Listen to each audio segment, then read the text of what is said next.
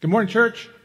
Next week is our ministry fair. I want to tell you a little bit about that and make sure you kind of know what you need to know to come next week and be prepared for that and everything. It's going to be a little bit shorter worship time, and it's going to be a little bit shorter preaching time. And then we're going to have a shorter time of worship, shorter time of the Word, and then about 10:45-ish, we're going to be releasing you, and there will be tables set up throughout this room, going downstairs, and I believe just kind of depending on the response, we'll have tables in the East Wing and perhaps in the living room as well. And all those tables will represent as many of our ministries as possible, as well as our community partner ministries. So Advocates for the Homeless, Choice One, those organizations as well. We hope that they're able to be with us. They're still getting back to us, some of those. We're just going to turn you loose at that time to be able to go around the room, get to talk to the other ministries who are here and all. Perhaps you're in a ministry that has been a good fit for you. Next week would be a good time for you to be thinking about where would maybe be a better fit for you. If you're not serving at all, then next week is a good time to fix that and be able to find a place where you can step into ministry here as well. And then let me tell you also, so what we're going to do is children's ministry is going to go until their regular time. And if you don't want to stay for the ministry fair, then you need to because your kids are here. You can go downstairs to East Wing and get a bagel, get a cup of coffee, and hang out and have your devotions. All right? That'd be great, wouldn't it? All right? That's kind of the morning. In the weeks that follow up from that, you can be following up with the ministry leaders follow up with you, and figuring out how to make those connections stick for you, okay? So that's what next week looks like, just so you know. If you have any questions about that, don't hesitate to ask Steve. So he'll be the one to answer all your questions, all right? Open up your Bibles, Acts chapter 2, verses 44, all right?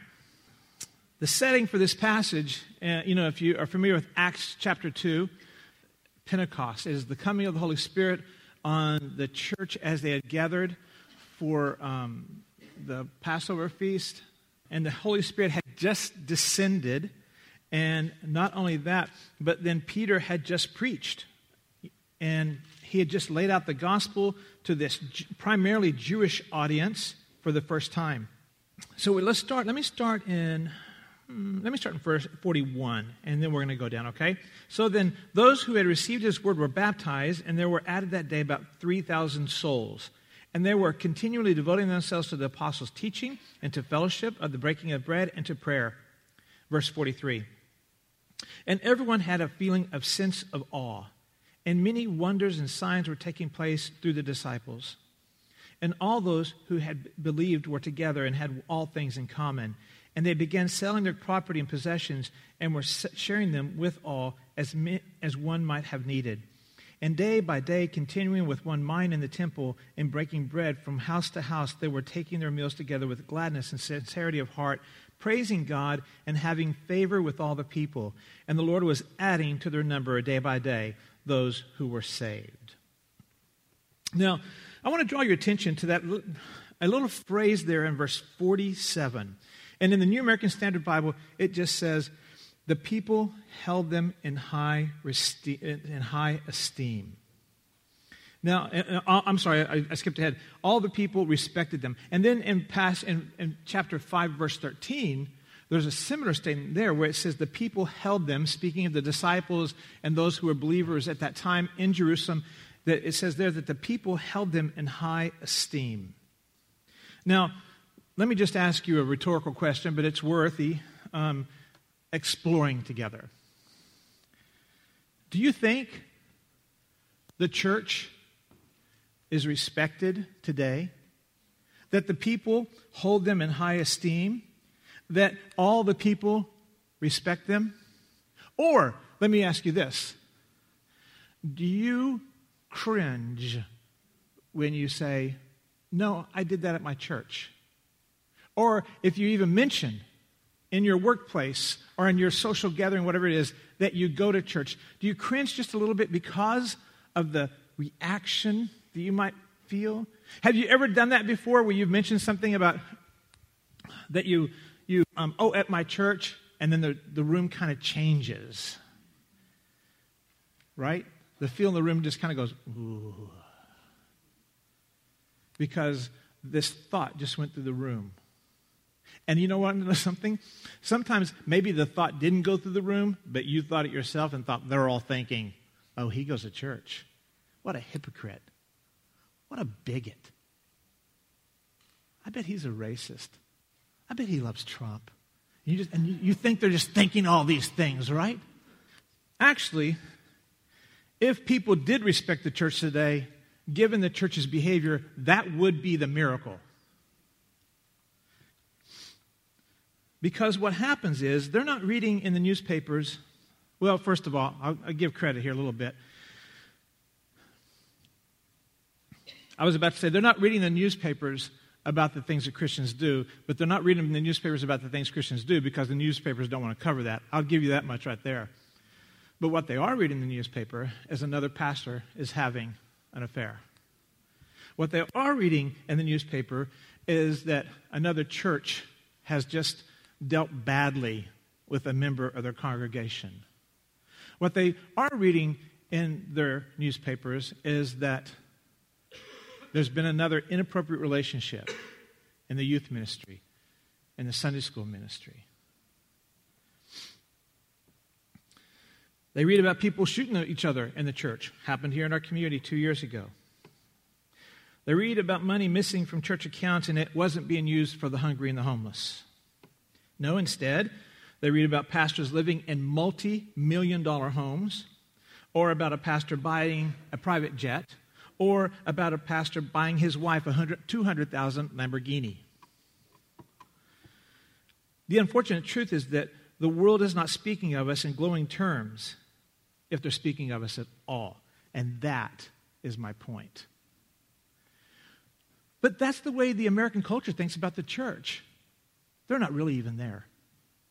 And if they're there because they've attracted bad attention to themselves. The American church is not really an entity within itself that is worthy of real comment that is positive for the most part. There's exceptions to everything. Those are big blankets, all right?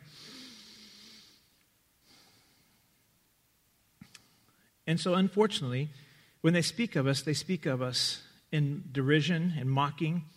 And because they mock the church, they mock the Lord Jesus as well. Another problem with the American church is that, well, let me just put it like this. How many times have you gone to a wedding reception, a retirement party, a birthday party, I don't know what, and you sit down at a table, and it's assigned seating, so you have to sit there, right? And you sit down at a table where the person sitting next to you or the person sitting across the table does nothing at all but talk about themselves. How much do you enjoy that? See, no one really enjoys that, do they? They never ask you where you're from. They never ask you what you do. They never ask you about how many kids you have. They don't do that. Instead, they talk about themselves. That is what the American church is guilty of as well. We're not too concerned if the Hindus or the Muslims or the Catholics get talked about in the news, but we do want to scream if the evangelicals get called out. Many would be offended by the tax benefit if that gets taken away for the tax benefit of charitable giving.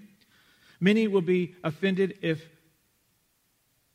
we have to begin to pay taxes on our church campuses.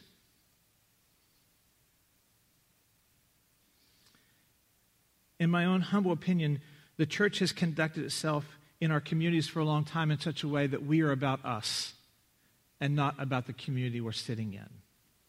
We don't come out and play very often. And if someone comes across our lines, we're the kind of people like the old man who's always screaming, "Get off my grass!" And that's the impression that the community has about us. They don't want to come out and play. They just want to scream at us. There is a church in my hometown called, and it's not there anymore, actually, this is probably good, but the sign at one time for Good Shepherd Church in Lubbock, Texas said, "We forgive your trespasses, but if you trespass here, we'll shoot you." It is no wonder they're not there, right? A little bit of a mixed message, right? There's a church in South Florida down near where Betty lives, and, the sign says, name of the church, all are welcome. And then there's a large chain link fence that says, "No trespassing." And while you understand that, because of like just the need to protect yourself from graffiti and all like that. But there's something about that that's very symbolic about the church as a whole. All are welcome, but all are welcome on our terms. See, that's the problem a little bit with church. You know why? You just go and check this week. You just go and check this. I just double dog dare you. You go out and you click on I'm going to say this and you're going to find the one that doesn't say this. Most churches, all right? If you go to their website, they're going to say, new here? And they're going to say, what to wear? Why do they even address that? Because we've given this impression that if you come to church, you need to look a certain way. You need to dress a certain way. You need to kind of like be like us if you're going to come here. Let me just tell you something. Like, I hope that we've gotten that message out here at Crossing. You don't have to be like us because you're not coming here for us. You're coming here for Jesus, and He'll take you just as you are. And if you are a train wreck here today, that's great. And if you have an especially good day, you're the exception. But anyway, that's great. Because He will take you just as you are. You don't have to clean up for Him. You don't have to dress a certain way for Him. Nothing at all. But the church has that message is if you're going to come and be a part of us, you need to look like us. You need to dress a certain way. Get off the grass. So, Crossing, having been formed originally in 1978 as a church plant out of Davisville Church, we have, because of Pastor Otto, have a rich, rich history of making the gospel the big deal at our church. The clarity of the gospel, the proclamation of the gospel, making sure that we talk about Jesus, making sure we talk about that it is through Jesus alone that we're saved, making sure that if you're ever going to be narrow about anything, that it's narrow about Jesus, that He is the only way to heaven. The model for our church for the first 28 years was kind of a come and see model. You know what I mean by that? It means that we do ministry on our campus in such a way that we invite everybody to come on our campus and to see Jesus and to meet Jesus right here. In the light of that, like we did a lot of concerts. You know, we'd invite people in to do concerts. Come and see this guy. Come and hear this guy sing. Come and hear this guy sing. We did Easter dramas. Mega productions. Come and see the drama. Come and see this drama. We did seeker services where someone would share their story and they'd do a skit. And the skits were all really well written. I still remember me and you, Michael Brees, rolling around the stage. You remember that? The New Age skit? Screaming, whoop, whoop, whoop, whoop, whoop, whoop, whoop, whoop. That's right. It was the highlight of the skits here, all right? Yeah, no, that was not on YouTube. That was before YouTube, praise God. But then there was Colonial Christmas. It started out through Ron and Marianne Murphy said in their small group, maybe we can do something to capitalize on history here in our area. And they started out that weekend, they had 30 or 40 people. And when it finally come and gone, we were doing 8,000 people in 2 days every year.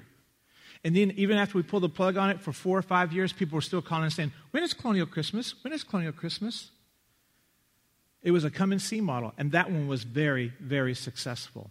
But part of the problem with that is that we didn't want to become known as the church that did Colonial Christmas because Jesus was lost in that a little bit. We still wanted to be the church that talked about Jesus. So as difficult a decision as it was, I can remember the meeting downstairs in the East Wing. I know Kevin and a few of you were there, and it was kind of like, this is the direction we're going, all right? And we all had to agree on it together. And then in the context of the change of leadership from 2004 to 2006, the elders at that time and some senior leadership and all went through a season of listening and prayer and reading and considering what God would have us become as we came out of that. And during that time, one of us, someone, I don't know who it was, introduced us to a book called The Church of Irresistible Influence. We read some of it, we were talking about it, and this book was huge, huge, huge for me. Let me read to you this short excerpt. Can you imagine the community in which you live being genuinely thankful for your church? Can you imagine city leaders valuing your church's friendship and participation in the community, even asking for it? Can you imagine the neighborhoods around your church talking behind your back about how good it is to have you as a neighbor?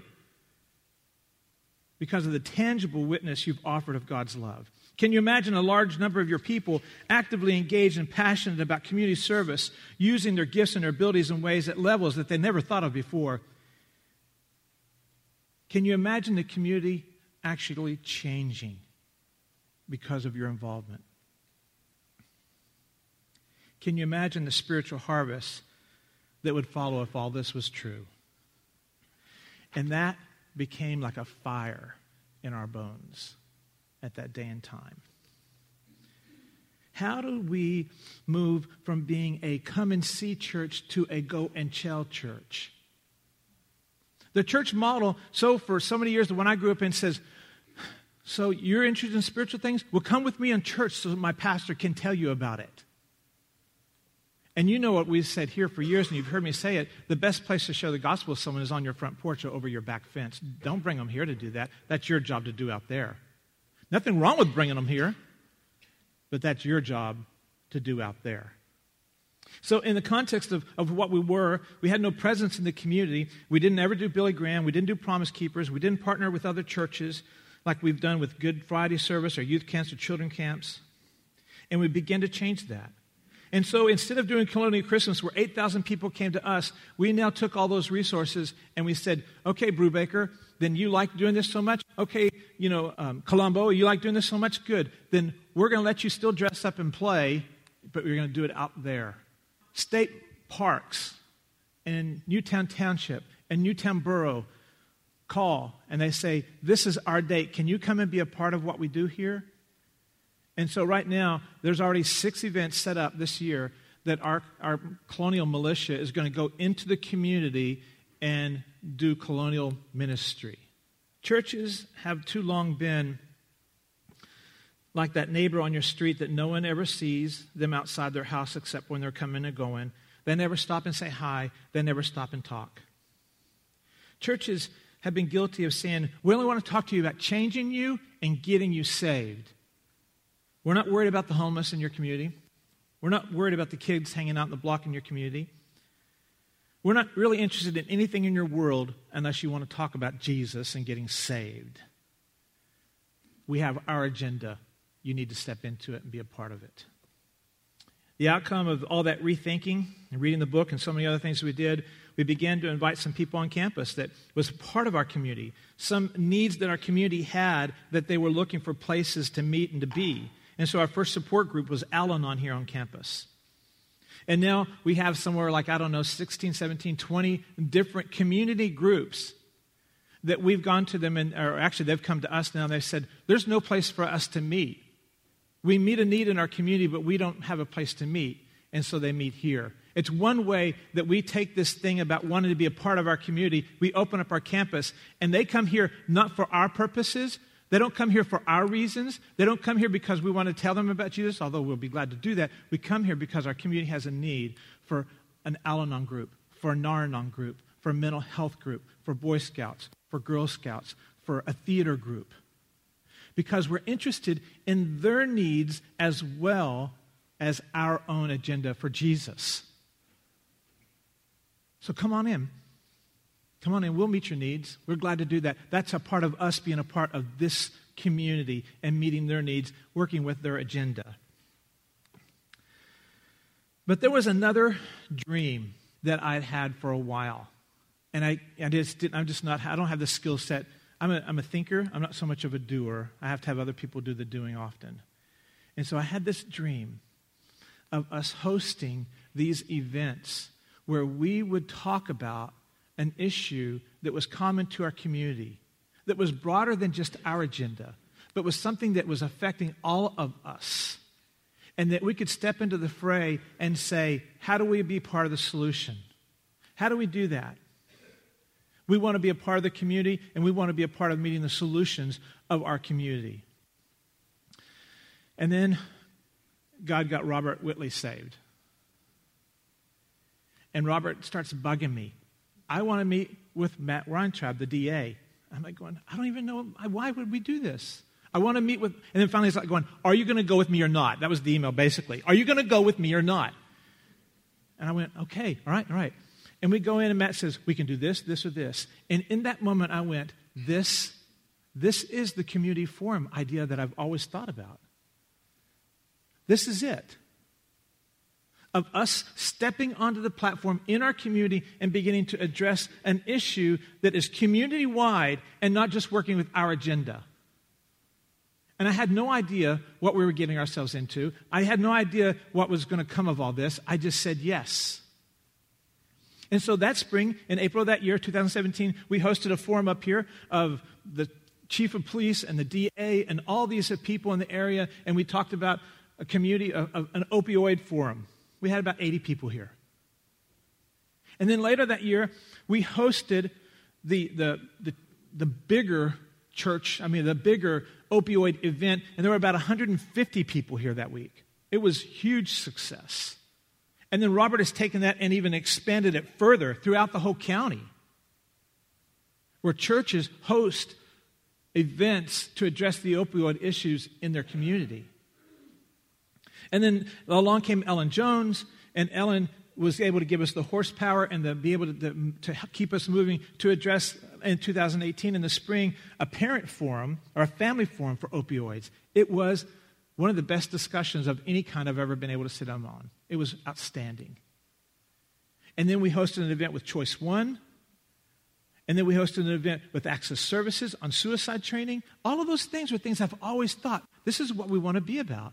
But all of those things were things that we started here, and we reached out to the community and says, do you want to have this discussion? Can we host this discussion? So we had kind of started it, those discussions, those things. And then a few weeks ago, I got this email. And this is from Matt Weintraub, the district attorney of Bucks County. Robert and Pastor Tim. He always calls me Pastor Tim. I still don't know how to feel about that. Robert and Pastor Tim, I have an idea for an all-hands-on-deck collaboration. I want you both to be involved in an initiative to pair church members with the children whose parents are suffering from substance use disorder and therefore could use a mentor. This would be run through the Big Brothers Big Sisters here in Bucks County, and then he goes blah, blah, blah, blah, blah. But do you see what that email was for the very first time? The top cop, the top leading official, there's no one who sits above this dude, of Bucks County came to a church and said, will you help? Will you help? And not only to us, he's going to churches. During the course of the meeting we went to, finally, he pointed at Robert and he goes, I want you to use that network and all that. I want get all them involved. And then he goes, is there a pastor's group you're a part of, Pastor Tim? And I said, yes. And he goes, I said, actually, we meet in February. And then he pointed at me directly and goes, I want to be at that meeting. And I felt like, okay, all right, yeah. I haven't told the other guys about that yet, but I'm still figuring that out. But I thought, am I going to say no? And what he talked about in that meeting was this, that, and this is the thing, a lot of you says, I don't want to go to the opioid forum. What am I going to do? I don't have a kid strung out. I don't even know anyone strung out. What is there for me to do? I'm giving you something you can do now. They said that there are approximately 90,000 families in Pennsylvania who have either one or both parents who are gone through overdose, imprisonment, or on the streets because of the opioid epidemic. And he said, and all that's falling on extended family, if there is extended family at all, grandparents, aunts, and uncles. And we're looking for ways to try and help these people out in the midst of this epidemic. And our thought is this. We have this thing called Big Brothers, Big Sisters, where we could take a mentor and plug a mentor into this family child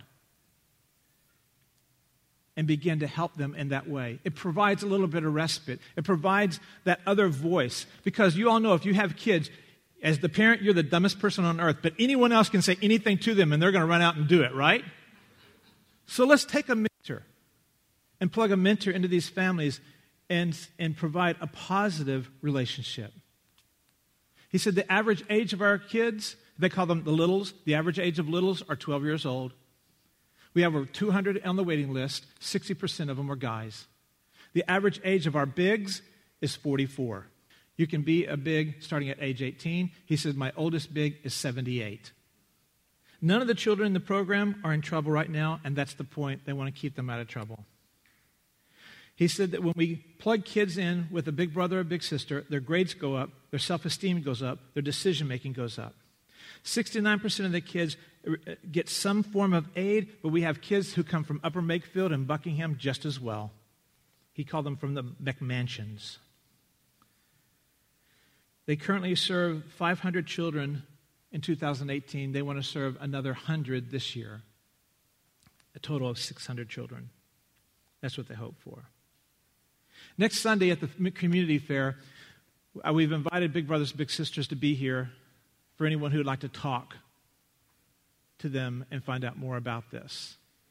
They do background checks, they do an orientation, they do training about how to talk to them about the difficult issues that perhaps they're going through. And all that is something they've come to us and they said, will you as the local church step into this and help us out here? I hope that you get a sense of just how huge that is. That through Robert's work and through other local churches, we've kind of come to this place in our community where now all of a sudden we've said we want to be about more than just us. We want to be about the community at large. How can we do this? And now they've responded and said, do this. It's my prayer that this church will respond large. It's my prayer that this church family gets the big picture and understands what we're talking about and understands the impact of being invited out to step into the problems of other people. Some of the passages that I've come across and when I thought about us in this way is like from Matthew 5:16, where it says, in the same way, let your light shine before men, that they may see your good deeds and praise your Father in heaven. Let's just rewrite that for our purposes here today and say, in the same way, let your light shine before men, that they may see your good deeds and actually take you seriously and praise your Father in heaven. Titus 3:8, where he says, this is a trustworthy statement. Anytime Paul says that, he wants you to pay attention to it. He says, this is a trustworthy statement. Concerning these things, I want you to speak confidently, so that those who believe God may be careful to engage in good deeds. Galatians 6:9-10, let us not become weary in doing good, for at the proper time we will reap a harvest if we do not give up. Therefore, as we have opportunity, let us do good to all people. As we step into the community and engage in the issues of our community, being in our community like that gives a megaphone to the gospel. Folks who criticize us for not living up to our words might just pay a little bit of attention when they begin to find out that this church had 20 people show up and be a part of Big Brothers, Big Sisters and start having a positive influence in children's life. And that church did as well, and that church did as well. And every church begins to play their role in the community outside of their building. That the community begins to say, you know what, I know that those guys are kind of messed up, and I know they do a lot of dumb stuff, but they do some smart stuff sometimes too.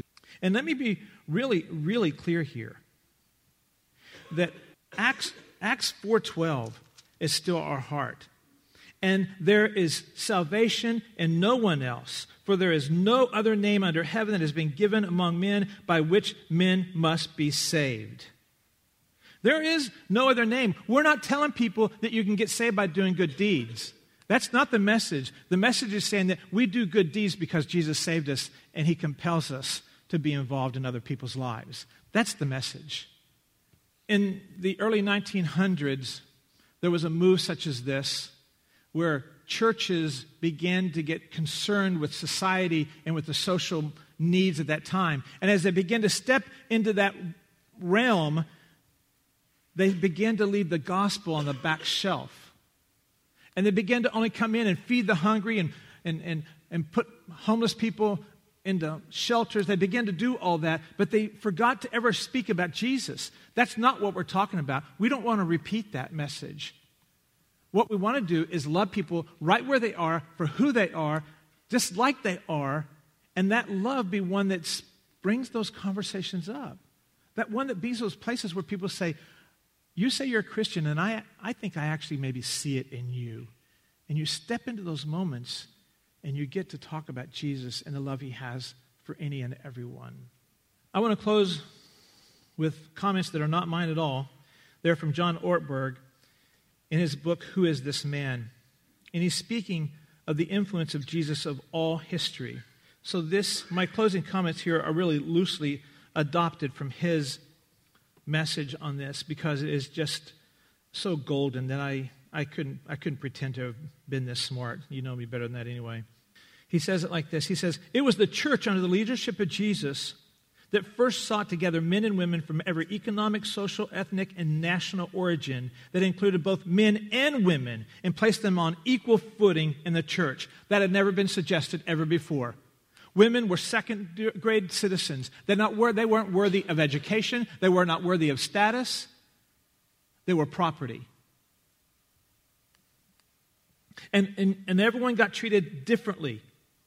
But it was Jesus who stepped into the middle of this. And for instance, in Colossians 3:11 and Galatians 3:28, where he said that all are one in Christ Jesus. It was Jesus who talked about all people being equal and not being different and shouldn't be allowed to be treated differently. It was the first century historian Seneca who wrote of the common practice of killing weak babies and female babies, because it was Jesus who said, "Let the little ones come to me."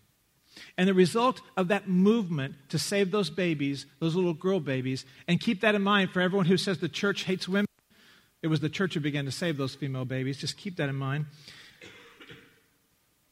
The result of that value in those local churches resulted in orphanages that are commonplace now, but they started with the churches. In the first 2 centuries, there was a major epidemics who came in and wiped out nearly 25% of the total population of the day. It was the church who heeded the teaching of their master when he said, "Whatever you do to the least of these, you do to me." And so the church began to go out and pick up the sick out of the streets who'd been dumped there by their families and been left there. It was the church who stepped out and began to pick them up out of the streets at their own risk and bring them back and nurse them back to health. And that's the reason why today our local hospital is called St. Mary's and St. Christopher's and St. Luke's. That's why the leading first aid emergency rescue organization in the world is called the Red Cross, because it grew out of the church. Education was for the elite and the elite alone. But with the advent of the church, men and women and children all began to want to read what had been written about Jesus. And so all of a sudden, women were educated. All children began to educate. Slaves were educated. And this nation here, 92% of all universities before the Civil War were faith-based.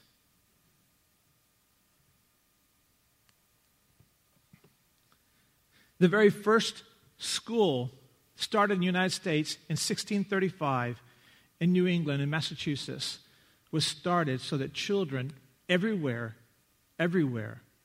could learn how to read, so they could read their Bibles. It was not an egalitarian thing. It wasn't only for the rich. It was for everyone. Look at the inspiration of the church on art, the Sistine Chapel, Handel's Messiah. Consider government. Democracy, perhaps the greatest form of government, began with these words: "We hold these truths to be self-evident, that all men are created equal and have been endowed by the Creator with certain unalienable rights." Don't get me wrong. The church is not the only people who show compassion. Matter of fact, there are times when we're incredibly weak in it. But the church led in showing compassion. Matter of fact, there's, you just watch our government system right now. If they're talking, they keep eating away at it about taking away the tax status of charitable organizations, especially faith-based ones, and taking away the tax benefit of giving to these organizations. Well, but you need to think through, and you need to know this, and you're not going to read this in the newspapers, but the only people who are probably still in Houston, the only people who are still in South Florida, the people who stay after the first month and are involved in emergency, restoration, are the churches. It's Samaritan's Purse. It's all of those organizations that are a part of the evil, bad church that are still down there doing this work. Everyone else goes in and gets their photo op and does their business and then goes on to the next thing. It's the churches that come and stay and do the work. And New Orleans and Houston and all those places would be a different place if the church had not come in and been a part of restoration after their disasters. So we don't get it right, not by a long shot. But you read about things, actually you don't read about them very much either, do you? About when Chick-fil-A opens on a Sunday to feed people who just went through a shooting in their city. You don't read about that much, but it happens.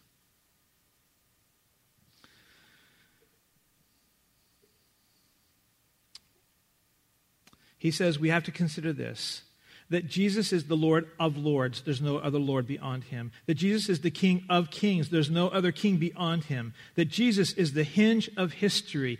Did you catch this? Jesus, that all the kings that have ever come, all the rulers have ever come, every dictator has ever been come, they marked their birthdays not by their birthday, but by the birthday of Jesus. Do you get that? Napoleon does. Stalin does. Donald Trump does. His birthday is pegged off the birthday of Jesus Christ. My birthday is 1960 AD, the year of our Lord is what that means. Every birthday of every ruler has always been pegged to the birthday of Jesus. So there is none greater than him. He is the hinge of history. He is the hope of the oppressed. He's the inspiration of the despairing. He's the greatest teacher that ever taught. He's the greatest thinker that ever thought. He gave the greatest gifts to mankind. He began the greatest movement ever known. And mankind must marvel at this man. And the question is, who will carry on his work? Will you be that man? Will you be that woman that will pick up your cross and carry the movement into your personal world, into the relationships that God has placed in your life on a daily basis? Will you serve where he has placed you? Will you love the ones that are unlovable? Will you love the ones that are hard to love? Will you love the ones that no one else wants to love? Will you step into that space and fill it because Jesus sent you there? There are many who are convinced that the church hates them. There are many who are convinced that the church has overlooked them. They're lying on our streets. They're all over the place. And the only way we change that message is by stepping into the space around them and filling it with the message that Jesus loves you. Even if you don't believe it. Even if you don't think you've heard it from the church before. It's true. That message goes out best because I speak it here on a Sunday morning, but because you speak it every day where you are. That's how the message goes out. That's how the movement continues on. Because of what you do day in and day out. Will you pick up your cross and be a part of that movement and continue it on? Let's pray. Father, this morning we come to you and we acknowledge you as being above and beyond all that we could fathom. We acknowledge that you have given us a mission that we have so often fumbled with. We so often have not done well with. And yet you still choose to use us. It's simply incredible. Father, today we pray that you would burden our hearts with that place that we should be in our own world, whether it's with big brothers, big sisters, or wherever it may be, but that you will help us as a local church and as local Christians to step into the space around us and continue the work that you've begun through your birth and your life and your death and your resurrection. May we be found tired and exhausted and worn out because of our service for you. And it's in your name we pray. Amen.